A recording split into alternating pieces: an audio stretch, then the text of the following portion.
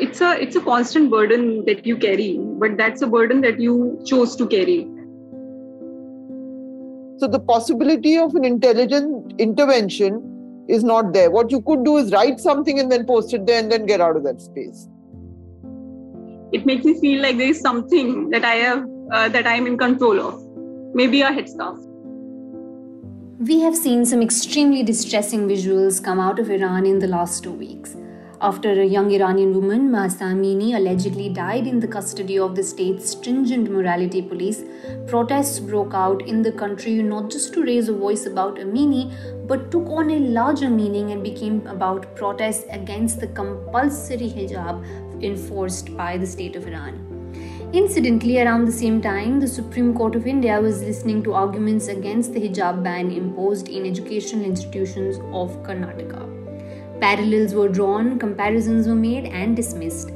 Today we will be discussing what the hijab means in a place like Iran versus its meaning for the students of Karnataka, and where does choice feature in all of this.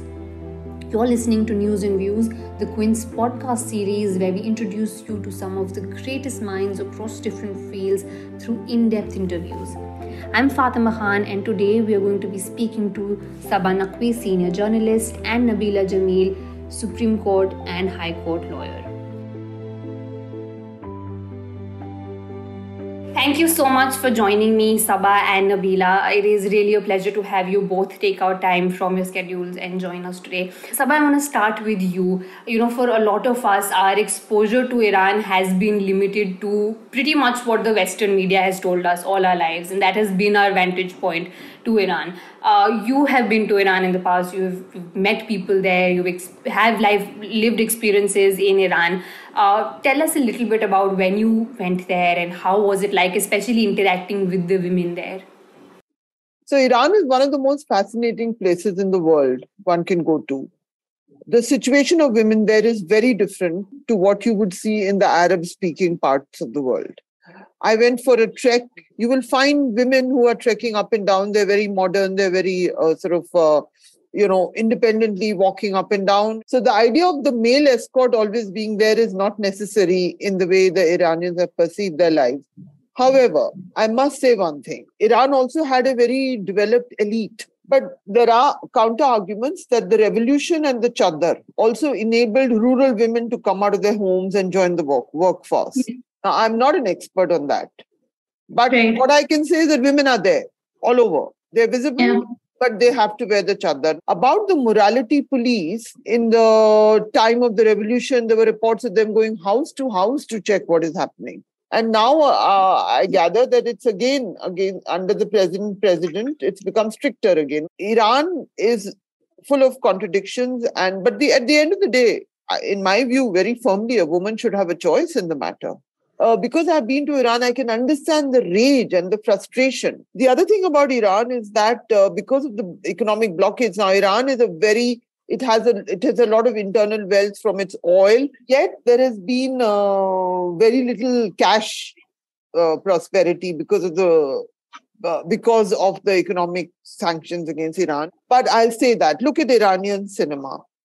Look at some of the novels that Iranians have produced. So you have all of that in Iran, and you have gone and imposed these very rigid rules on those people.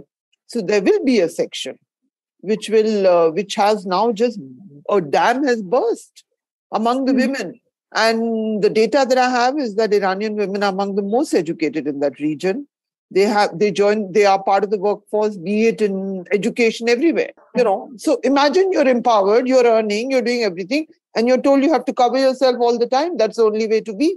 I have nothing against those who wish to do so. No, thank you for telling us all of that, because like I said, for people who have not been to Iran or haven't followed Iran that closely, all of this is just so easy to get lost. And Nabila, last week what we also saw was that what was happening in Iran was in fact cited by the Karnataka state in the arguments made in the Supreme Court favoring the hijab ban in educational institutes. First, how fair is it to lift something that is happening in a completely different part of the world? Is it fair at all? Can parallels be drawn at all? And B, I'd love if you can talk a little bit about your personal experience of being a hijabi, a young hijabi woman. The biggest problem with these arguments is that they are not very bona fide. Like, they are not talking about gender justice or women empowerment. We can see the malice, those people who are there, women who are on the streets. Now, my experience of being a hijabi in the court during the hijab proceedings, it has been very overwhelming. It has been very empowering. It has also been very difficult, because people see you as a hijabi, but you are there as a lawyer. So that's a very difficult position to be in. That was just an incidental thing. But then you are confined to what you are wearing. So that's a problem that is there. But a lot of people ask me to, to go and stand in front so that, the judges can see you. And if media is there, media can see you. And I used to tell them politely, see, that's the problem. You can't confine people to be, just mere props. You're more than that. We are there to assist senior advocates. Right? We're working on the case. The merit of the case is more important to us than just mere theatrics of it. So that's a problem also. That's also empowering. So it's a mixed feeling to be there.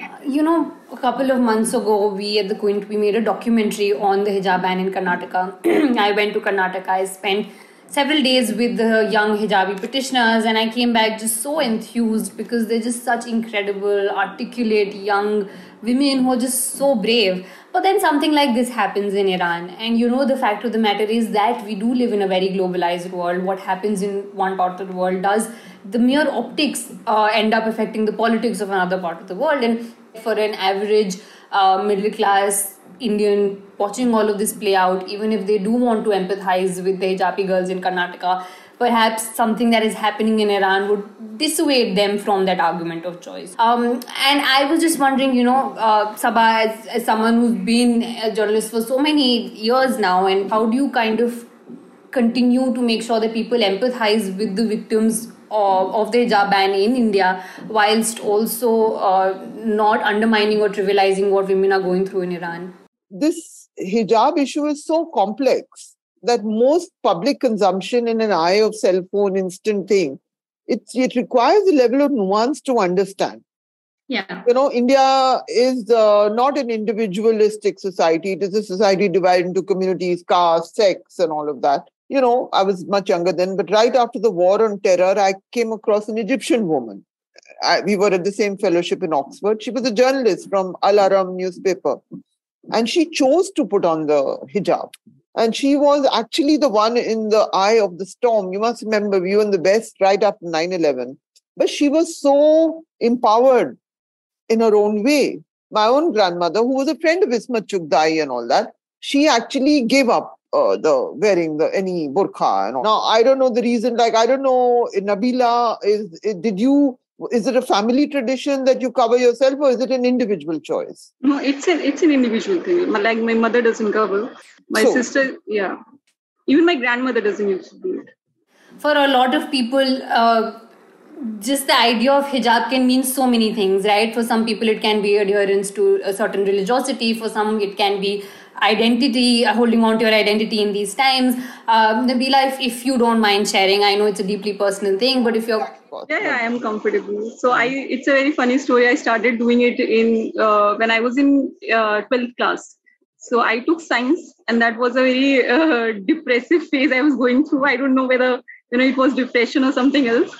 I'm just using that term lightly. But then, I started reading a lot about faith, and there was something that gave me a lot of peace knowing about it. So just as a manifestation of it, just to be more closer to God, I started doing it. And so it was 2014 when I did my 12th. So there was this regime shift, and then I took law, and all these political things were going on. We were there. We were thinking that we need to assert our identities more. So it was a mixture of all. I always say it has genesis in my faith. It's very much there in my faith. But it also has other contours, like it has a political contours. It's very close to my identity now. It makes me feel very disciplined. It gives me certain kind of control over me. It makes me feel like there is something that I have that I'm in control of.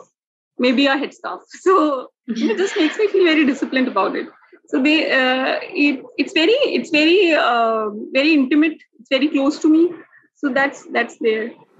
Yeah, that's incredible. Thank you for sharing that. I just have to bring this in that, my mother, she's a doctor and she's an MD medicine. And I think when she was in her late 40s or early 50s is when she started wearing the hijab. No one in my dad's family has ever worn it. And initially just so strange almost for her patients, because they have seen her a certain way and now she's wearing the hijab and going there. And partly I imagine that your friend or my mom's friends, maybe for all of them initially this is something that is difficult to digest. So much of our consumption, Sabha, I think you briefly mentioned about hijab as a concept, is from social media. I feel like from all sides the conversation ends up becoming so toxic. They've been trolling these women saying that, oh, but you don't understand faith, you don't know what you're talking about. How do you guys kind of work your way around it when it comes to something as sensitive as hijab?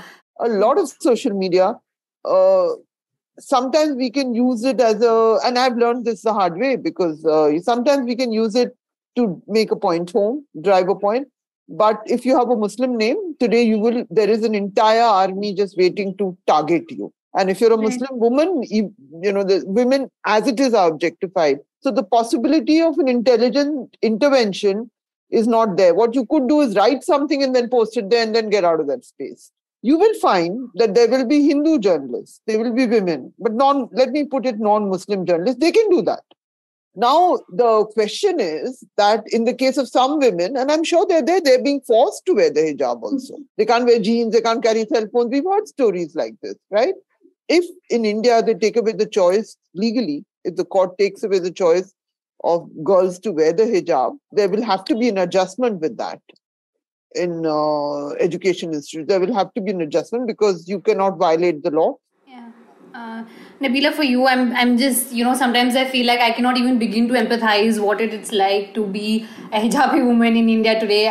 Personally, for you, I know these months would have been tough. How do you kind of continue to have a conversation or just continue to focus on your work? So it's a constant burden that you carry, but that's a burden that you chose to carry. So I have been there. One of my friends lives in Nizamuddin East, and I remember I went to her home once, and her landowner called her and said, you can't have a Muslim. Do you have a Muslim friend? She wears a hijab, and I saw her.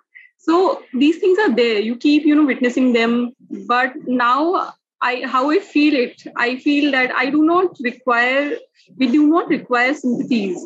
If somebody feel anything, either that person can do something about it, or that person can just, see us as normal persons. That's the least they can do. But it was never about us, people living in Delhi, people living in, urban cities, who can speak in English, who can articulate how we are feeling. It was always about those teenage girls in Karnataka, and it will always be about them. Last week, I saw there were multiple debates on hijab done by multiple leading media houses, where there was possibly one Muslim woman in a panel of 6 people. How do we decide who gets to speak on what? Do you think Hindu women, non-Muslims, liberals, do you think they get to have a voice in this? Do you think that voice should be platformed? Or do you think it's better if Muslim women, hijabi women kind of take the conversation forward? Very tricky question you ask, because it leads to the larger question that is now raging in the West, and the Dalit politics also. Only Dalits can speak for Dalits. Only blacks can speak for... I don't agree with that, actually, to be very honest. Of course, it's true. I mean, only a Muslim experiences certain things, and, but I don't think we can take away the agency for others to speak on this. Otherwise we give our agency, we can only talk about Muslim issues. However, the way the spectacle of the television media is designed only to do that. And yet at the same time, you also have this very interesting phenomena of people in this age of false 5 minutes fame, who want to write about women's rights without understanding the nuances. All of these people who position themselves that I know better, I know abuse better, I know violence better, I know communalism better than you. This is the really pathetic, sad part of the social media world.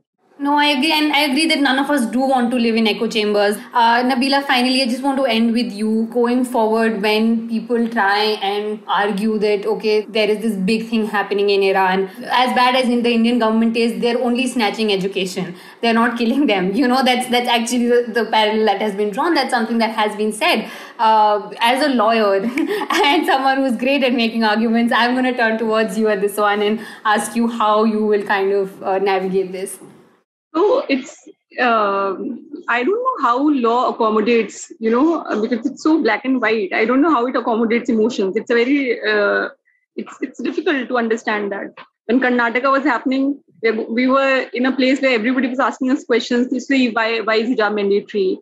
Why is Islam so rigid? And there were some Muslims who were giving answers, see, it's choice, it's very individualistic. And there were others who were saying it's a mandatory practice of faith. Now it's the other way around. It's happening in Iran, and again we are the ones who are being asked questions. So as you said that it's the bigger question: who gets to decide who asks the questions? Because why are we always giving answers? So I want to shift that burden. Sometimes I feel it's very difficult to have that. See, there's this nuance, and it's very easy to understand. It's not very difficult. It's just anybody who is not getting it is a person who doesn't want to get it. The nuance. It's about choice. Women in Karnataka want to wear it. We want to wear it. And women in Iran, some women were protesting, and a lot of women were not even. A lot of women might not be protesting also, but they don't want to wear it. So it's as easy as that. Now it's not a very difficult thing to understand. And even if after everything, like after all the unlearning, so-called unlearning that takes place on social media, if somebody is not able to understand this, then I think that person has chosen not to understand it, because it's very, very basic. It's a very basic thing to understand.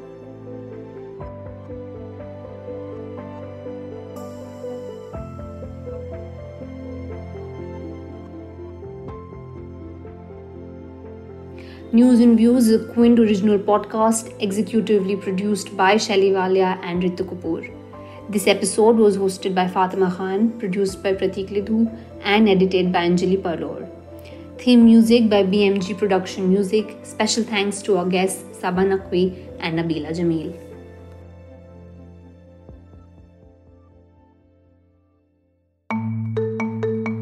You were listening to the Quint's podcast.